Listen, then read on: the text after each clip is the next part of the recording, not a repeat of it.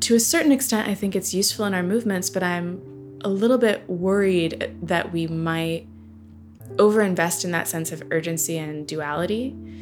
And I wonder what's possible in like non-dual, like patient, committed, steady, like irrepressible. Like what's the difference between pressure politics and irrepressible politics that are just that. Like, you know, the patience of the ocean that just like erodes the cliffside. Citizen Podcast.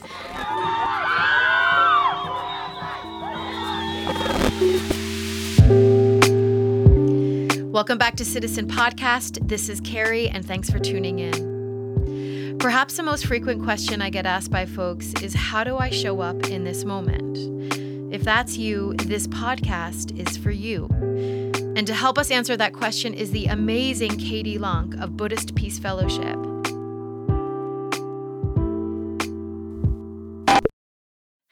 Katie is one of the most throw-down, committed activists I know. But what makes her unique is that she's as committed to who she is being as she is to what she is doing.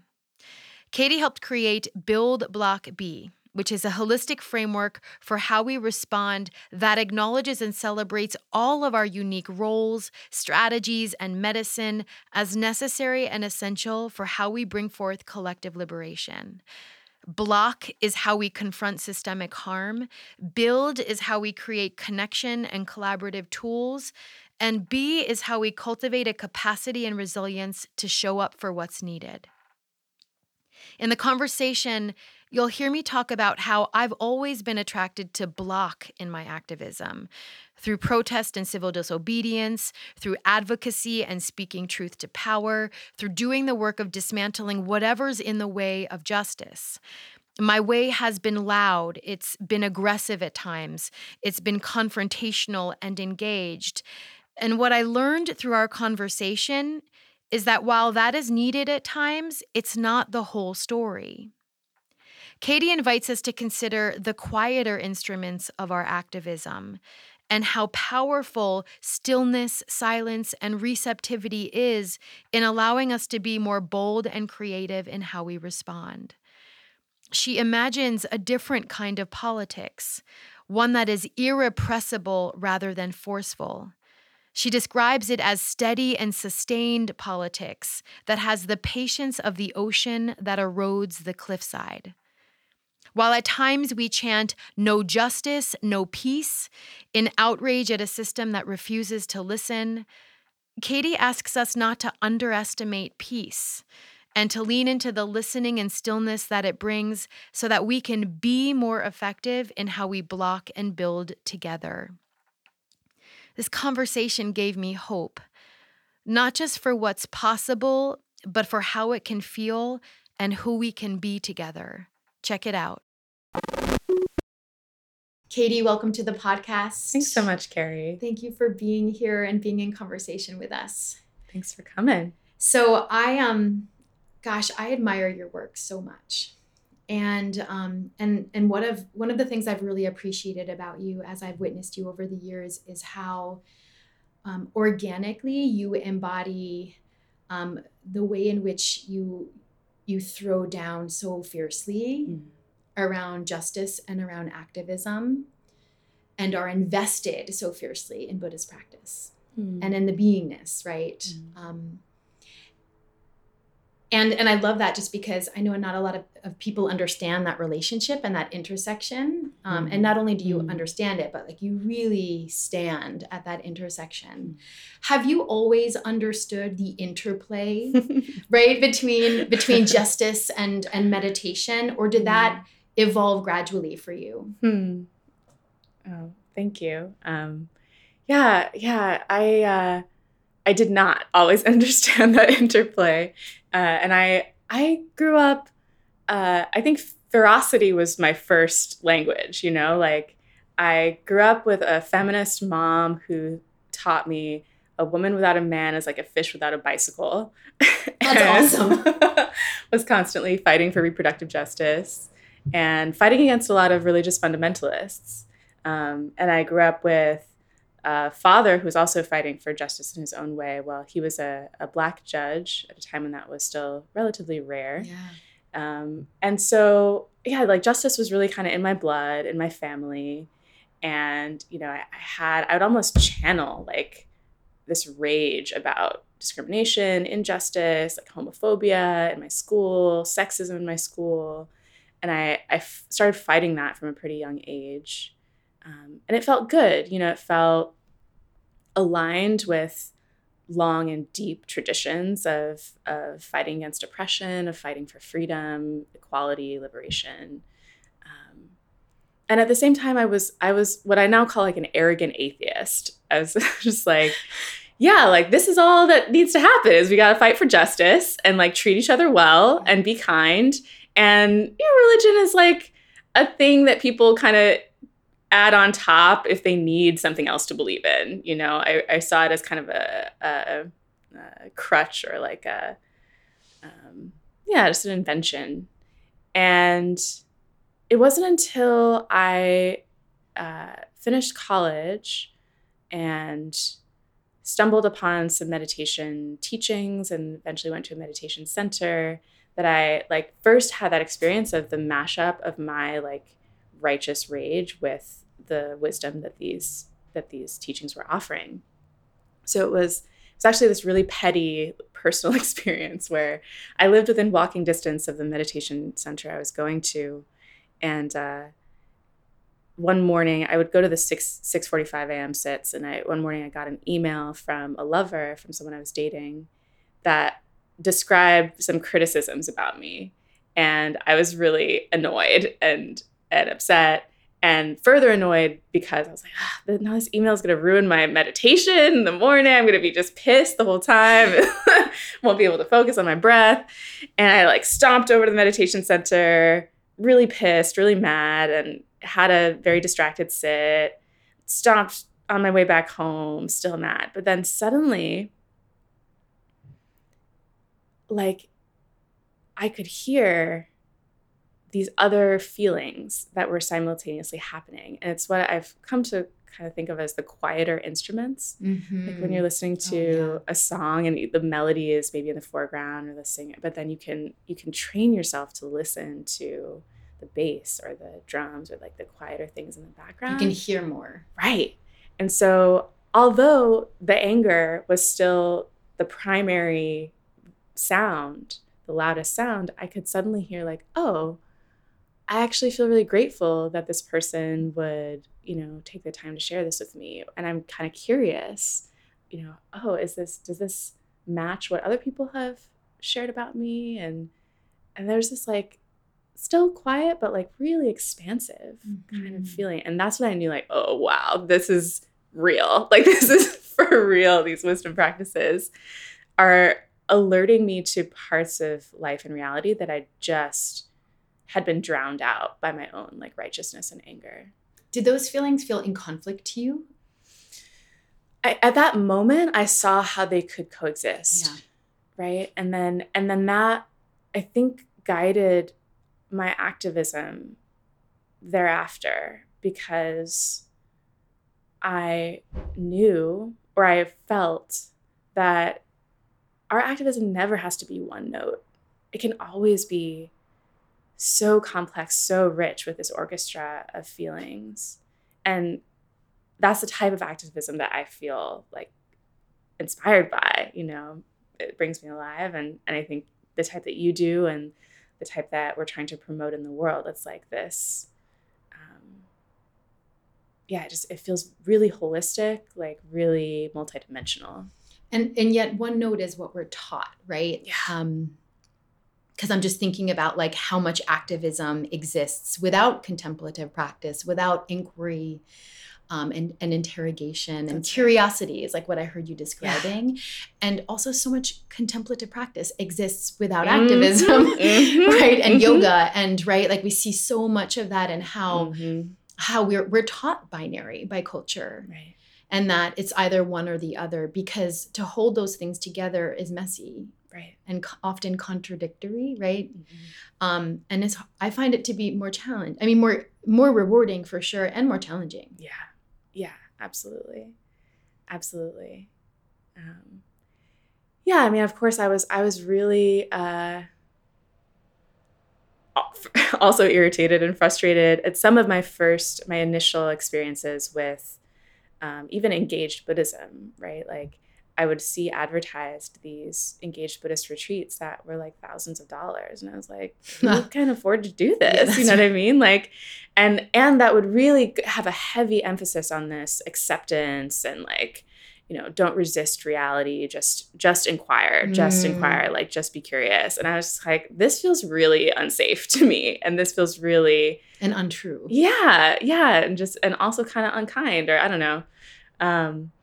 And certainly uninclusive, right? Right. I mean, the amount of like $5,000 retreats to find yourself and do good in the world, and how we're selling that, right? We're often framing, come to this retreat and be the change maker you need to be in the world, and it doesn't include a consideration for people who can't afford that, right? Or and certainly not a consideration for like structural racism and systemic, oppression.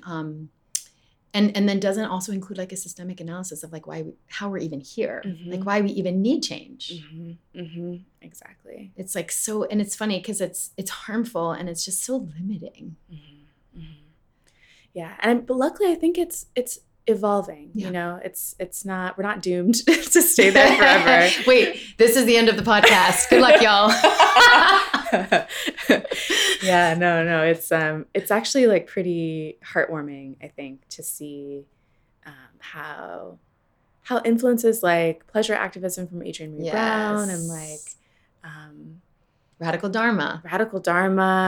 Yeah, just the openness increasingly to understanding that, one-dimensional pressure politics can be more, and commodified spirituality can be more. Yeah. And it's fine if we're attracted to those initially, like that's kind of what was available. It might be like me. A point of entry. Exactly, yeah. But then at some point, some of us find ourselves like longing to really combine them, or like wrestle with these paradoxes of like, well, Buddha Dharma, the wisdom of the Buddha is teaching me like suffering comes when I resist reality. But then my political community is teaching me to resist what's going on, and that's how we're going to survive or how we're going to win. So what do I do with that? And therein lies the practice. Right. I was in conversation with someone recently, Michelle Cassandra Johnson, you might know her, and we were talking about enoughness and how, society, especially like the wellness industrial complex, right, is trying to sell us you're not enough, so buy all these things. And so there's like a reclaiming of I'm enough, right? But even that's limiting, right? Because I think we can be committed to radical self-acceptance around I am enough and I am whole already, and also be pushing ourselves around where can I be better, right? Where is it not enough, in fact, right? And I just think that too is like one of those like mind blown paradoxical practices where like it can be both of those things at the same time. Right. And this is where like the spiritual practice I think really comes in for me. Like, how do I hold seemingly opposites simultaneously? That was Suzuki Roshi, right? He said to his students, "You're perfect just as you are, and you could use a little improvement." That's right. I love that. Yeah.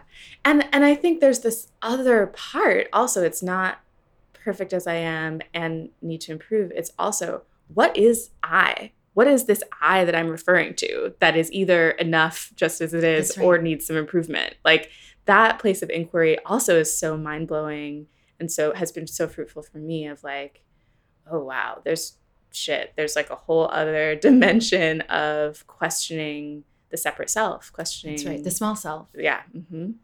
And the analysis that I've like learned around that is how that has really come from the culture of individualism, right? And how that too, right, is has been weaponized by culture and by systems, so that we believe we're separate, and therefore we won't organize, or therefore we won't, right? And how that's one of those other things that we need to unlearn.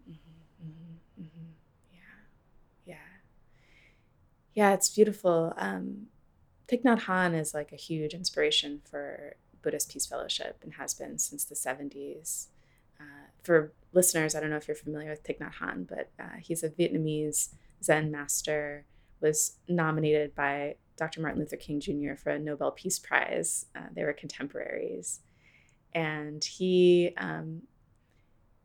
really lived and continues to live his life embodying these paradoxes. He will say things like, never choose sides and always resist injustice, you know?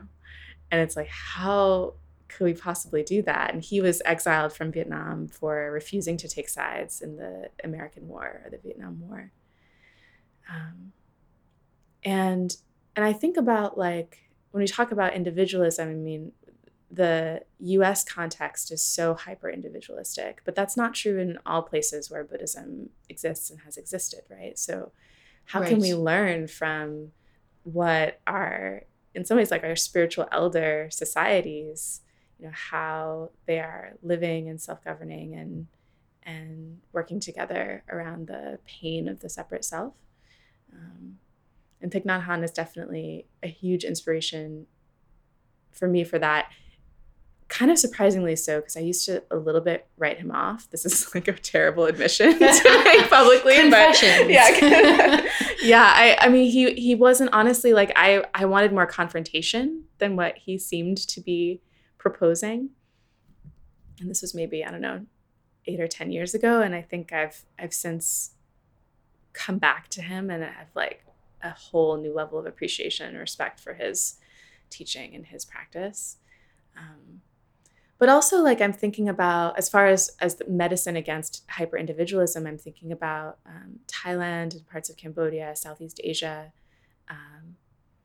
Quick shout out. So Ajahn Chah in the Thai forest tradition is kind of like one of the big forerunners of the Cambridge Insight Meditation Center, where I first started learning and studying Buddha Dharma. So I always feel like it's kind of important to name some of the people that have held the lineages. And I'm not a teacher. I'm not a Buddhist teacher, but I'm just a student and a learner and a lover of seeking. And so Ajahn Chah in the Thai forest tradition, and Saigachi U Ba Khin in the Burmese tradition.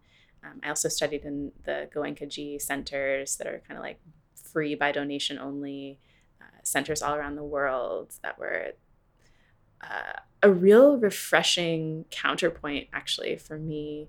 They're not perfect by any means, but they're entirely donation based, and because their teachings are pre-recorded, a lot of the evening discourses are pre-recorded, they can be translated into like every language. And so it was some of the most multilingual, multi-ethnic, accessible Dharma that I've ever attended. So shout out to that. Yes. Vipassana centers.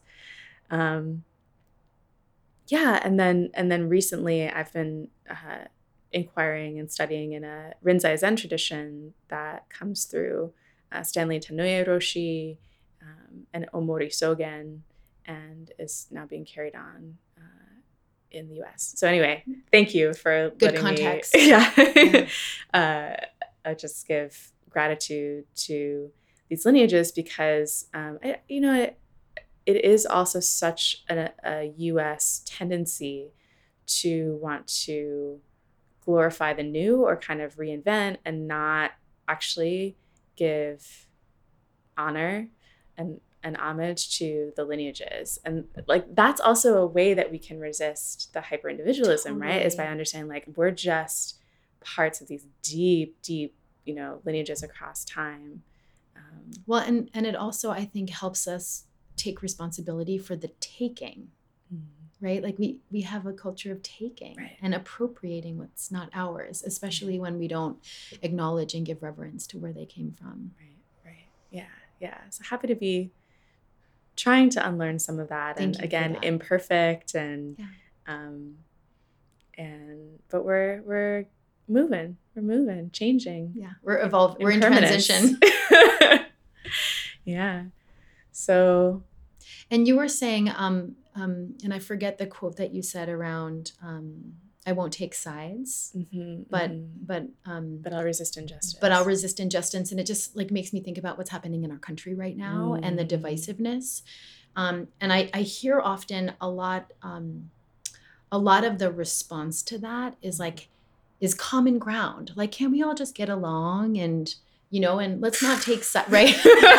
And this idea that we can be neutral, right? Like this illusion that neutrality is possible, and how harmful that is in the way in which it erases people's experiences, and it upholds injustice. Right. And so, what is the teaching for us there around how we acknowledge non-neutral,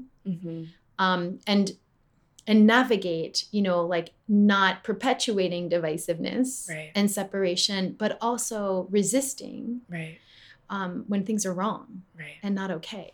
Right. Mm-hmm. Hmm.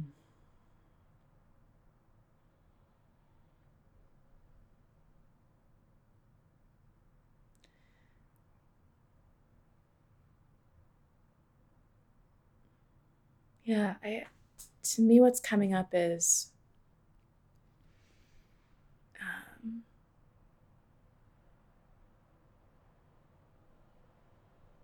commitment and patience together. Like, what happens if I refuse to accept a false or hateful story about me? But I also don't have to go in and smash it right this moment. The hammer. Yeah. Like, that's definitely my original instinct. Your ferocity. That's what I so related to you in that moment. I was like, yes, ferociousness. Yeah. And it's understandable why, because so much human cruelty and oppressive systems and colonization and, all this junk has been like heaped onto people and land and non-human beings. And so, yeah, there's this like instinct to just shake it off as quickly as possible and kind of neutralize the threat. And I've been thinking a lot about that in context of like Christian hegemony also in this country, and like the good versus evil and like a judgmental God that's like, oh, there's something about the story of like, you can't be neutral, you have to choose sides because God's going to judge you and based on which side you choose. And to a certain extent, I think it's useful in our movements, but I'm a little bit worried that we might overinvest in that sense of urgency and duality. And I wonder what's possible in like non-dual, like patient, committed, steady, like irrepressible. Like, what's the difference between pressure politics and irrepressible politics that are just that. Like, the patience of the ocean that just like erodes the cliffside. And like the sustained push. Yeah. That's not like, it's not even palpable, but it's like, right. It's like nonstop pressure. Right. As an analogy, right, for how we keep going. Mm-hmm. Yeah, because I think if we're taught that the only way we can demonstrate our commitment is by like smashing the opposition in the moment, then do we lose all kinds of other creative resistance opportunities and tactics? I'll give an example. So recently, it's like, yeah, it's an example of where like an imbalance towards the like polarization can cause us to forfeit things that are important to us. So like recently I was attending an action by a group of young environmentalists that were pressuring the DNC, the Democratic National Convention, to try to get them to adopt a climate debate for the presidential candidates. And these young people were like really hyped, met at a nearby fast food place to like review the roles and who's gonna, if certain things don't get voted on correctly, we're gonna start singing and shouting and moving in this way. And then we go over to the hotel convention center. It's this big hall. And there are many rows of chairs set up for the audience, and there's a kind of U of the DNC representatives. And people take their seats, and more people keep streaming in later. So there are more people than there are chairs, right? And I can feel it's like this palpable laser focus from the environmentalists, these young environmentalists, like at the front of the room, at the target, at the people that they're trying to push and move with the pressure politics. And this laser focus is ignoring the fact that there are like elders now in the room who like don't have a chair to sit in. Whoa. You know what I mean? And it's like the environmental movement to me is about like loving and honoring the sacredness of all life, and about like recovering and reclaiming a lot of these, just the fecundity and sacredness of Earth that is, flattened and killed off by ecocidal white supremacist, settler colonialist, Say it. heteropatriarchy, right? and yet like we're not aware of what's happening. And so finally, I just made an announcement to the room, like, hey y'all, like some people don't have enough chairs to sit in. So those of us who can stand, can we get up and make room for people who might need to sit? Which could be based on age, but could be based on all kinds of like invisible disabilities, whatever. Yeah, like, that's right. And so it was good. We moved and the group kind of found its equilibrium again. But I'm really excited to see more and more, hopefully, in our movements, like both being able to take on the compassionate confrontation of like the challenge of the so-called opposition, but also like this expanded awareness of, who are we, where are we, how do we conduct ourselves? And to me, that's where like mindful awareness practice and training absolutely is like indispensable to the political work. Especially when we're trying to do a lot of things at once, right? Mm-hmm. And for me, it's like when the cost is relationship and human dignity, it's too high. Yeah. It's just too high, right? And we forget who we are. Yeah.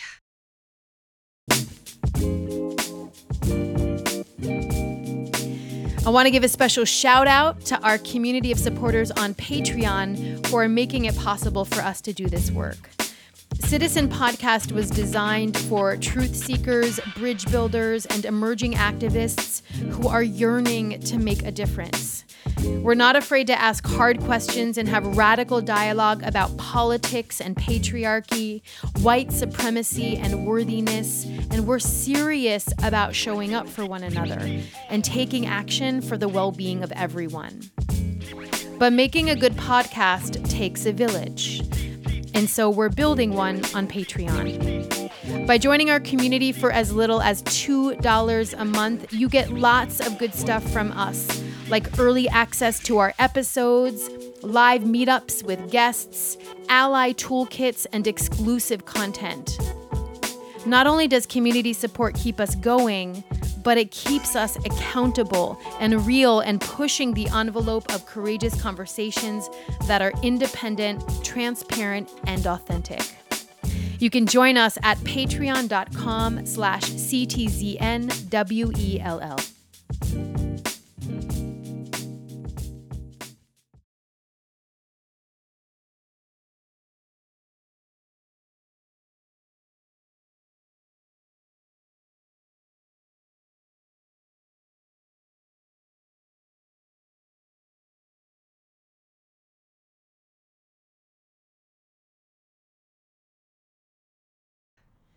So I want to talk more about sort of this like nuanced, holistic approach to change making that you keep talking about. Mm.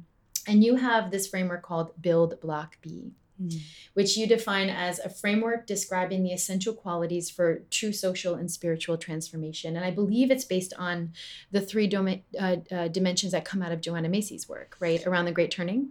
Well, they're very similar. And Joanna and I actually, and the BPF staff, we all sat down and had a conversation recently and explored where there might be similarities and differences. Oh, nice. Yeah, she's amazing. Joanna Macy, The Great Turning, so good. Well, and it's a demonstration of how like healthy frameworks, right, are alike, right? Yeah. Like that, like, and human frameworks, right? Like emerge from different places and have a lot in common. Right. And also a lot that's different based on who's originating them, right? Yeah, definitely. Yeah, and block-billed bee is I think of it almost as this. Is it block-billed bee and I'm calling it It doesn't billed really bee? matter. It doesn't really matter. It can, yeah. I like. Is there a sequence? It's a good question. I like to do block-billed bee. It might be like a bias because I started out with block. Nice. You know? I resonate with block too. We talked about this. but yeah, you know, let's not downplay the block here. But yeah, I think of it almost as this like methodological poem. You know, it just kind of came to me one day in the BPF office here where we are, and I was like, okay, block, build, bee. Yeah. Because things like Yes Magazine or these like great, you know, kind of counterbalances to all of the negative are really awesome, I think, for helping balance out the block and the build, like the no and the yes. But I was like, we are at the Buddhist Peace Fellowship, this like spiritual political constellation of people, and being is like, should be in there. You know what I mean? So block, build, bee. Okay, yeah, how can we block oppression and harm, structural harm, build inspiring solutions for the things we want to see in the world, and be like in alignment with our highest truths, you know, and in alignment with that part of ourselves that wants to notice like who else is in the room and hear the quieter instruments. Yeah. And all of these things can coexist at the same time. I hope so. And sometimes certain components lead, right? Based on what the need is and what so it's nuanced and it's responsive. Right. But it allows different people to like, to contribute also, right, in unique, authentic ways, what feels true to them, right? So it makes room for everybody's gifts. Yeah, like often when you know we speak this poem aloud, the Block Build Bee poem, I really see people just relax, almost like full body sigh, like, oh yeah, because either it's like, oh, things other than blocking can be important, and that's great. Or, oh, wow, like maybe I don't have to block all the time. Maybe I can take a break because I know my comrades and cousins over there are, you know, holding that part down. And maybe actually what I'm doing over here in being, which sort of feels like treason or like, you know, abdication of my responsibility, I can find ways to reintegrate it and reharmonize it with the blocking and the building that are going on. That feels so important, especially I feel like in movement culture where we aspire, right, to be weaving and interconnected and collaborative. And yet, of course, like we exist in a culture that buys into scarcity, right? Where that breeds competition. Yeah. And that also reinforces individualism, like that our organization or our block or build or be is the only solution for the, right? Like, it's like, oh no, like we have all of us. Yeah. I don't have to do everything, right? It's like, it really disrupts that mentality. Yeah. And it's comforting, like, and not a bad comfort, but I'm comforted to know that like there are other people in the ecosystem. Right. There's a lot of us doing different kinds of work. Right. That all of it is necessary in different ways. Right. Absolutely. Yeah. And there are cultures, I think especially indigenous cultures, and we saw this at Standing Rock, and I really see it here in the Sogorea Land Trust and Ohlone groups that are reviving, protecting sacred sites and reviving language and culture. It's like, for some folks, like the being never left. Like the ceremony at the center of protection and not protesting, but protecting was like such a huge contribution, I think, of the Standing Rock communication, right? Like, and you can feel how the being connects with protecting in some ways a bit more than protesting. And is that about interdependence, like just a deep understanding of like not separateness, right? That like we are Earth, we are the land, this is us. I mean, I can't really speak for traditions that I don't come from. But again, like with Thich Nhat Hanh, like he coined the term interbeing. And in the Buddhist tradition, right, there's this like really incredibly radical and sometimes honestly terrifying level on which, yeah, like we are not separate from each other, from the trees that are providing us air to breathe, from the oceans and the air and space and everything that has ever been and ever will be. And it can easily be diluted into like all lives matter in that way of like horrible denial of the truths of the delusions of hierarchy and supremacy that are very violent. But what if we could recuperate and kind of reclaim more of us, I'm saying, because some people already are doing it, but like what if more of us could bring that sense of sacred interconnection and the courage that comes from that and the love that comes from that to our movements or to ourselves who are in movement. Well, and I hear you again naming the nuance, because what you just, all lives matter reminds me of like the we are one. Yeah. Like we love to say we are one in like contemplative yoga wellness practice. And it's not to deny, like, of course we are. And like capital A-N-D, right? And it's also true that we're all having a very different experience of being alive on the planet, given how things are organized, given systems of oppression, given who gets rewarded, given white supremacy, patriarchy, capitalism, colonization. I mean, the list goes on. Yeah.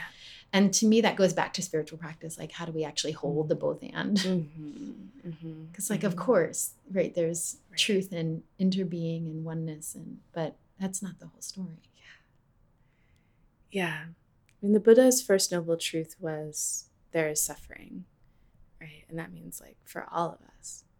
So I sometimes reflect on how suffering is universal, but oppression is patterned and specific, right? And we shouldn't conflate them. Yep. And it's okay for me to recognize that someone who might be in a more privileged position might also be suffering intensely, extremely, partly because of a feeling of separation. Yeah. But that doesn't mean that systems are organized against them. Exactly. And that's oppression. Right. That's oppression. Okay, so let's talk about block, since you and I started there. Let's do it. And I just want to ask about civil disobedience, because this is another thing you and I have in common, is a willingness to put our bodies on the line. And I wish you could talk to the relationship between civil disobedience and nonviolent action and Buddhism, because it actually has a long history. Yeah. Well, it feels maybe fruitful to even start by acknowledging that at the time of the Buddha, he was opposing a caste system structure that said only certain people can achieve enlightenment in this lifetime. Sounds familiar. Right? And so by teaching that all beings in this very lifetime, and particularly with an auspicious, the ability to be born a human, and to both have the capacity to hear and understand the Dharma and enough discomfort in life to act on it, that all of us can find awakening. And so this like earned him enemies, you know what I mean? It was not uncontroversial. Risky. Yeah. And so I think that's one example of a nonviolent change to the dominant system. And from there, as I mentioned, Thich Nhat Hanh is an incredible, just, I don't know, lineage holder vessel. Like I was reading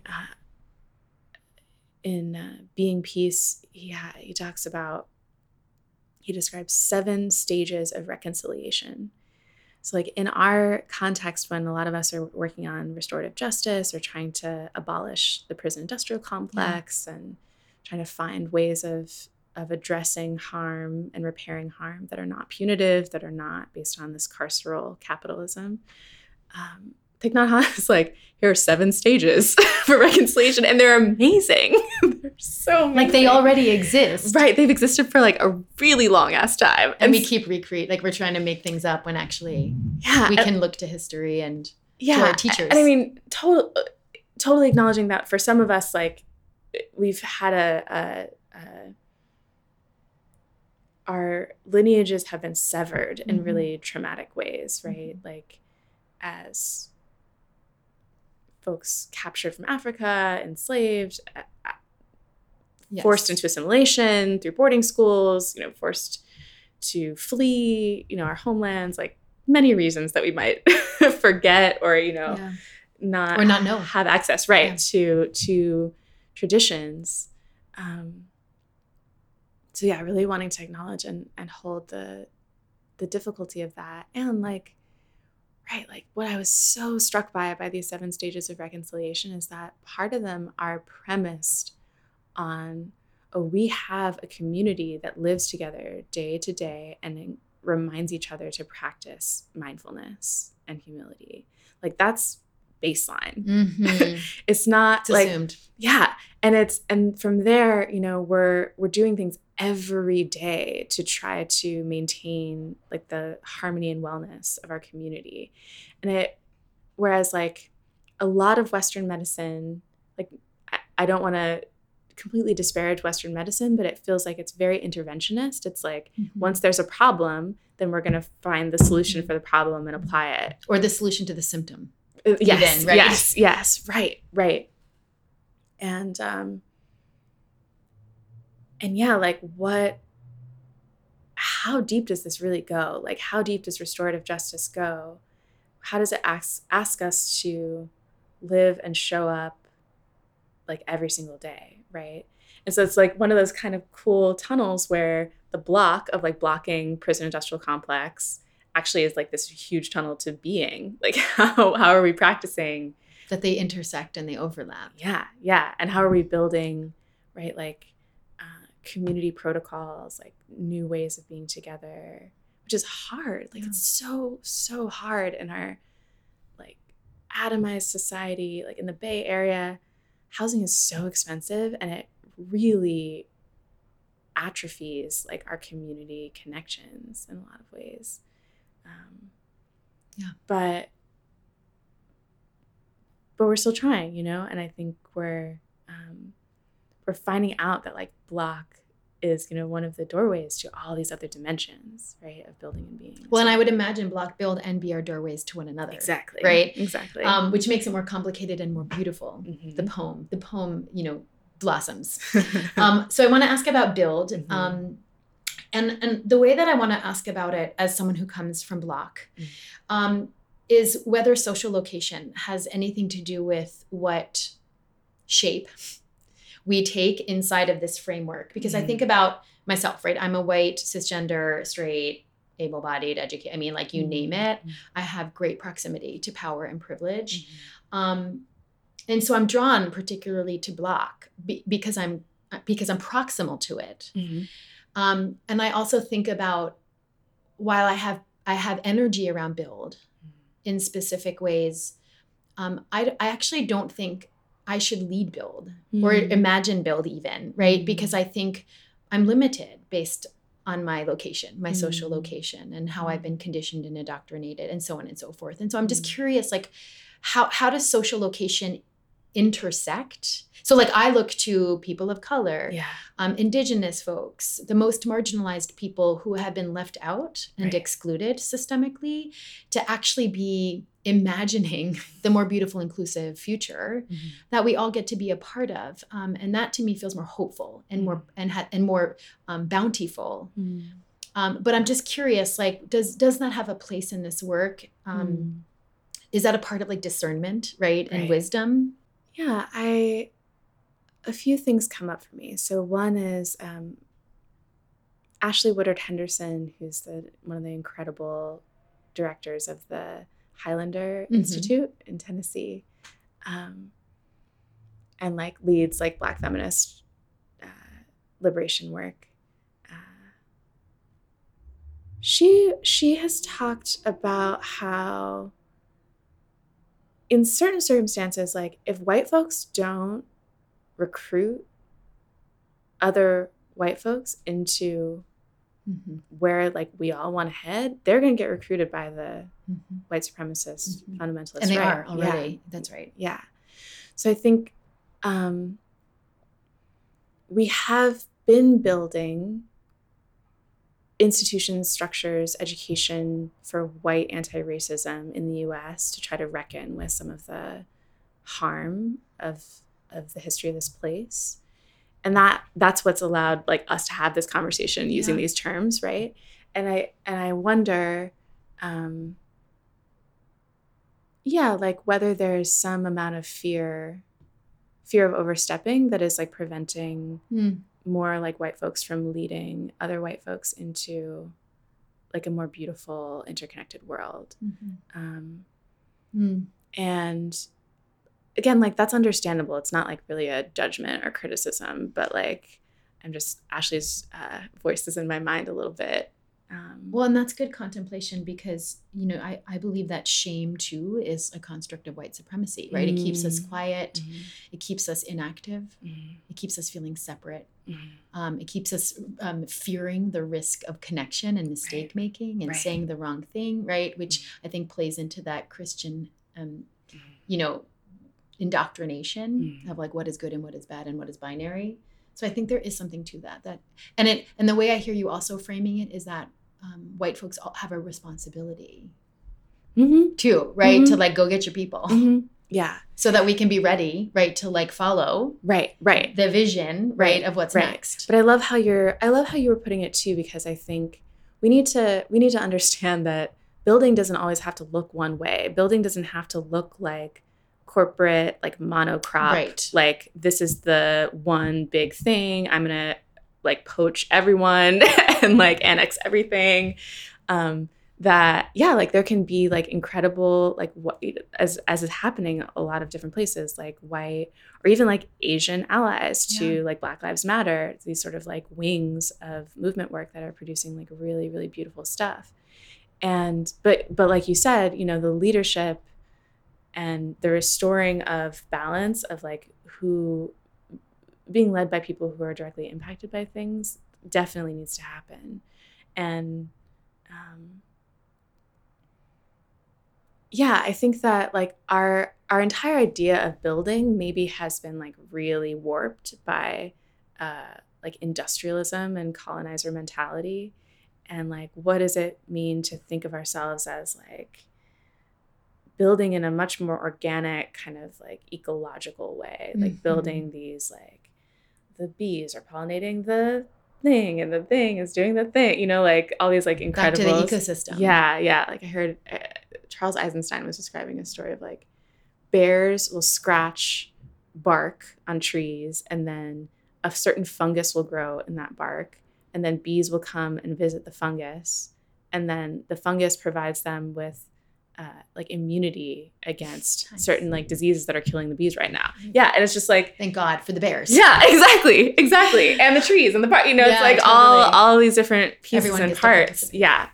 And that's interbeing again. Right. And we don't have to elevate like the bee or the bark or the bear. That's right. Like it doesn't, that's not the point at all. And, but because we're trying to heal from false hierarchies, like illusions of hierarchy and worth, that's a lot of what many of us are grappling with, which is understandable.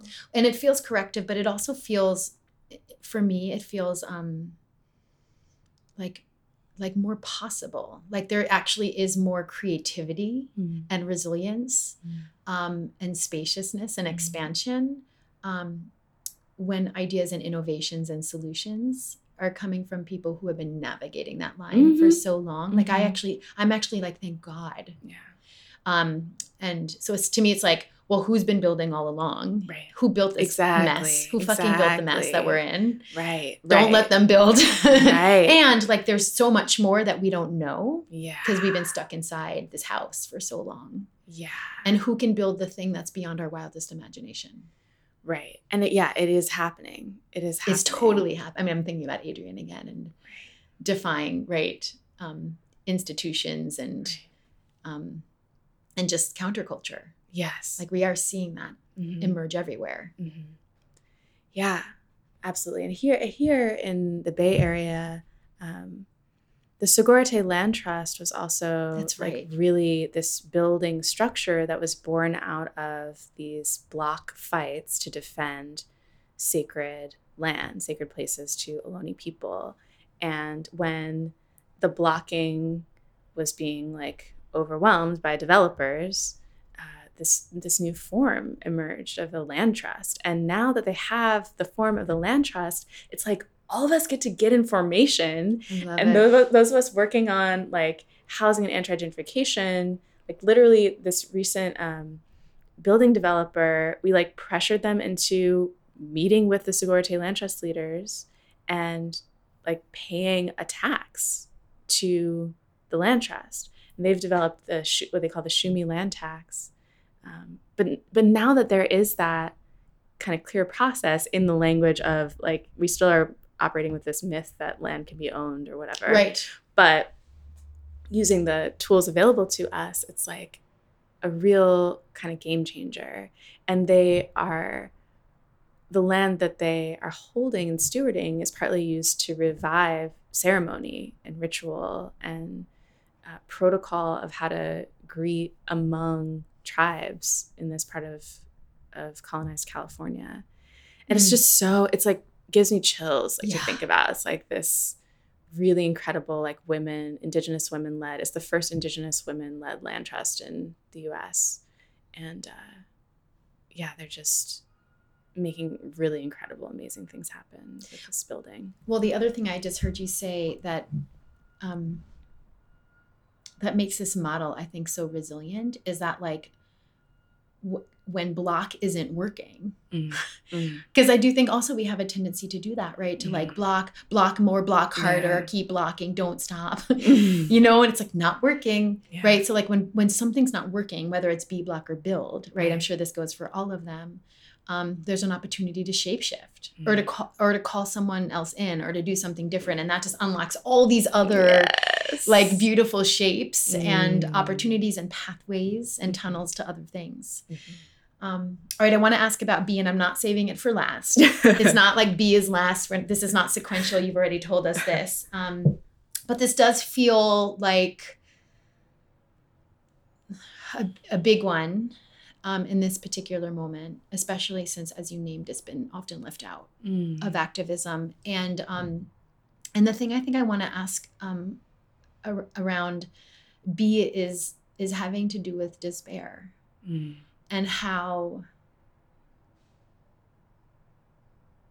my tendency is to be ferocious when I feel fear and when I feel despair. Like that's the default, right? That's my stance, right? Which is like great and also like unhealthy at times when it's not, when I'm not in being, right? When I'm not conscious of what's happening. And I think people are really afraid. Yeah. And I think when you really look, like when you have real clear seeing at the degradation of our planet, how entrenched systems of oppression are, how indoctrinated, we are in the ideologies of supremacy and domination and profit over people. I think it's hard to like exist inside of that and find hope and keep going. And so like, what is the being practice around despair? Like, how do we feel into that? Because it does feel necessary to touch down into it. But sometimes I get nervous I'm going to get lost in it.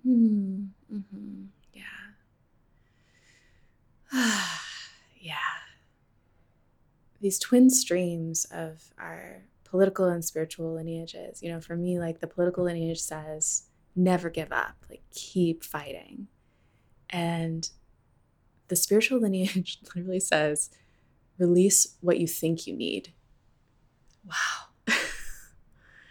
and be with the grieving and the suffering that comes up. Don't try to push it away. Don't try to numb it. Don't try to like create a workaround. Because it also exists. It's also part of the larger belonging. And this is like the richness of the paradox for me, right? It's like,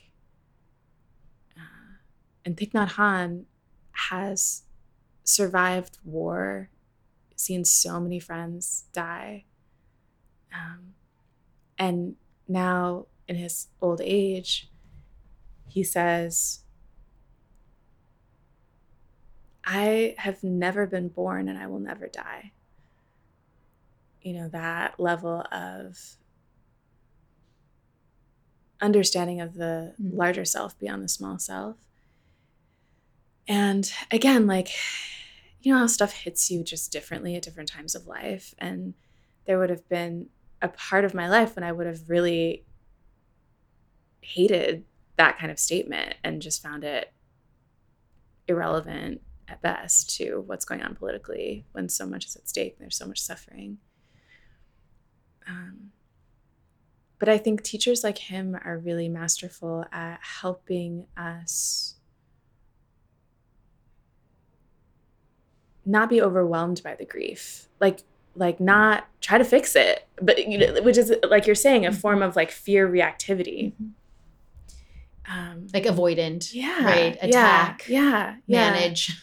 Yeah, but what if I really, and Joanna Macy's work also really starts with grieving. You know, we have to acknowledge grief and loss, and from there we can move towards hopefulness and change. It's funny, when I think about sacred rage, when I really look at it, I think it's grief. Yeah. Right. Like James Baldwin said, I think a reason people cling so stubbornly to their hates is because they sense that once hate is gone, they'll have to deal with pain. And right. I think he was talking about like white hatred, like white supremacist hatred. But I really,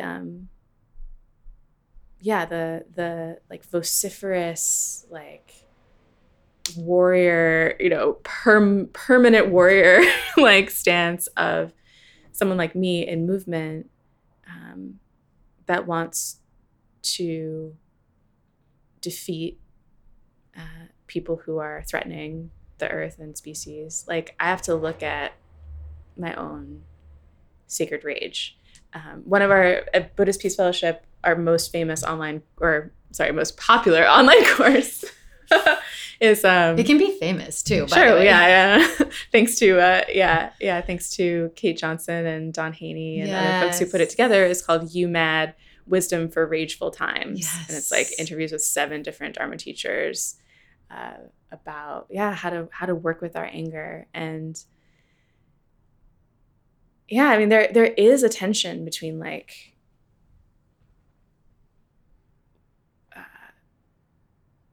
glossing over anger, you know, or vilifying anger from a spiritual perspective, and then glorifying anger from a political perspective, and seeing that. I think of anger kind of as like a, you know, Monsanto, like grow the crop really big, really fast, you know, like our outrage and our anger can really mobilize people like big and fast because of the fear. But is that what we really want long term? Like, what is it doing to the soil? Yeah. What is it doing to the soil?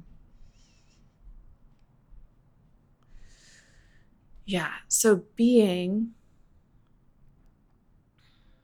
I think also like another good example of a mashup to me, or a couple that we kind of have talked about in other conversations. One is like, I was taught to chant "No justice, no peace," and Dharma, like really Buddhist practice and training, really turns that on its head, and it's just like, no, like what is the peace that can never be taken away, no matter what the awful circumstances externally.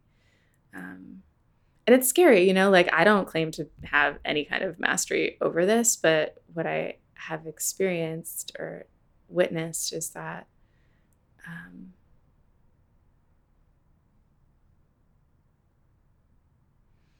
the openness to listening and like stillness that comes with peace, and again, like listening to the quieter instruments, can make us like more creative in our ability to respond to harm and like structural harm, structural violence.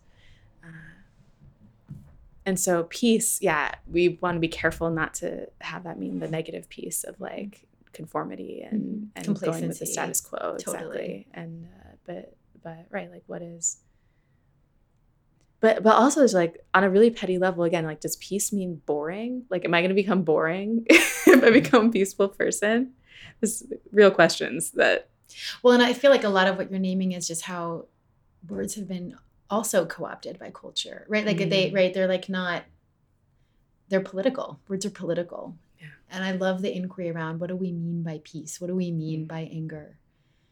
What do we mean by justice, right? That feels like a worthy inquiry so that we can say what we mean and embody the nuance of it. And because I do think you're right, like it's easy to default to like these mantras, these binary mantras, these fixed, absolute mantras, and not allow for the expansion, the complexity, the possibility that's in between. Yeah. And I think it's happening. Like I'm so grateful to all the movement groups that are insisting on like the indispensability of cultural work and how like singing can be such a more sustaining way to like take up space than chanting over and over, no justice, no peace. We did a meditation blockade in front of a hotel that was hosting a weapons expo for police training. So we were trying to get the hotel to kick out the weapons training. And we were planning the action, and we were wondering whether to allow like the folks in the crowd to chant while people were blockading the entrance. And we said, no, it feels like, that's always kind of demoralizing at some point. Your energy lags and you just can't keep shouting at the non-responsive building. But very last minute, some monastics showed up with drums and they're like, can we chant? We're like, oh, that type of chanting. Yes. Like they sustained, hours of this incredibly beautiful drumming and chanting. And again, like that has never left many communities, particularly like in the South, African-American communities, like indigenous communities, like people are doing, and even like Jewish communities, I think. I've seen Jewish community do cop watch while singing during Shabbat. Like it's amazing. It's incredible. And I think we're finding our way back to some of that reclaiming of art. Yeah, and ceremony and ritual, ritual and again, like the politics of irrepressibility rather than the politics of pressure. Like I have to force you through my 4/4 chanting. Well, I want to so appreciate you and Buddhist Peace Fellowship and the permission you've given us to be many things at once. And also like the skills that you help us cultivate around discernment and nuance and holding the spiritual complexity of who we are in this moment. And the push. Like, right, the push I feel like there's a push in your work to like, and I don't want this to come out the wrong way, but to be better. Like we can do better. Like we can get information, right? And we can play our roles, right? We can understand our role in the revolution in a much more nuanced and interbeing way. And just also the way in which you allow us to touch into our grief, but also let it coexist with hope.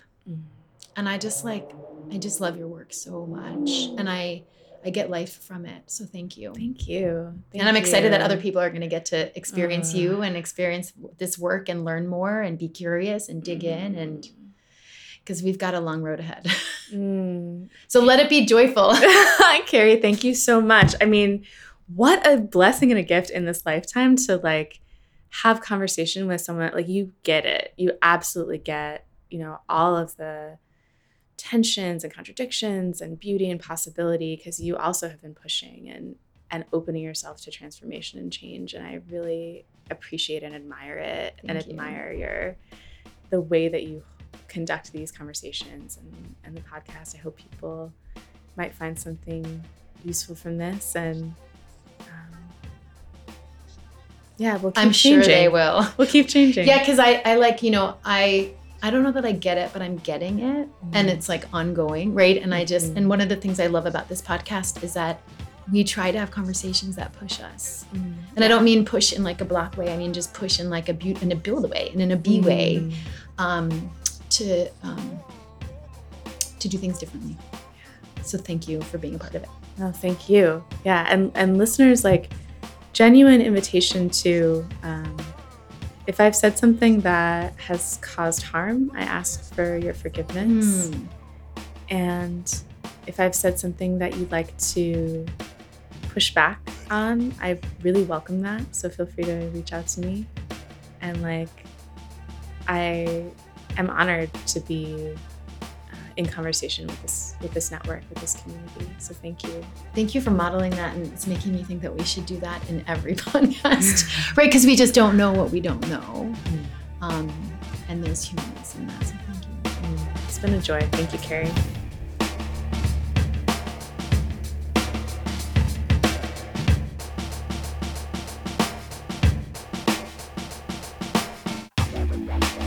While this podcast is coming to an end, our work in the world is just beginning. This episode's call to action is to explore the Build Block B framework and find our unique place in the movement to transform ourselves and one another towards liberation. Check out Buddhist Peace Fellowship's course, What's My Role in the Revolution, at bfp.org/role.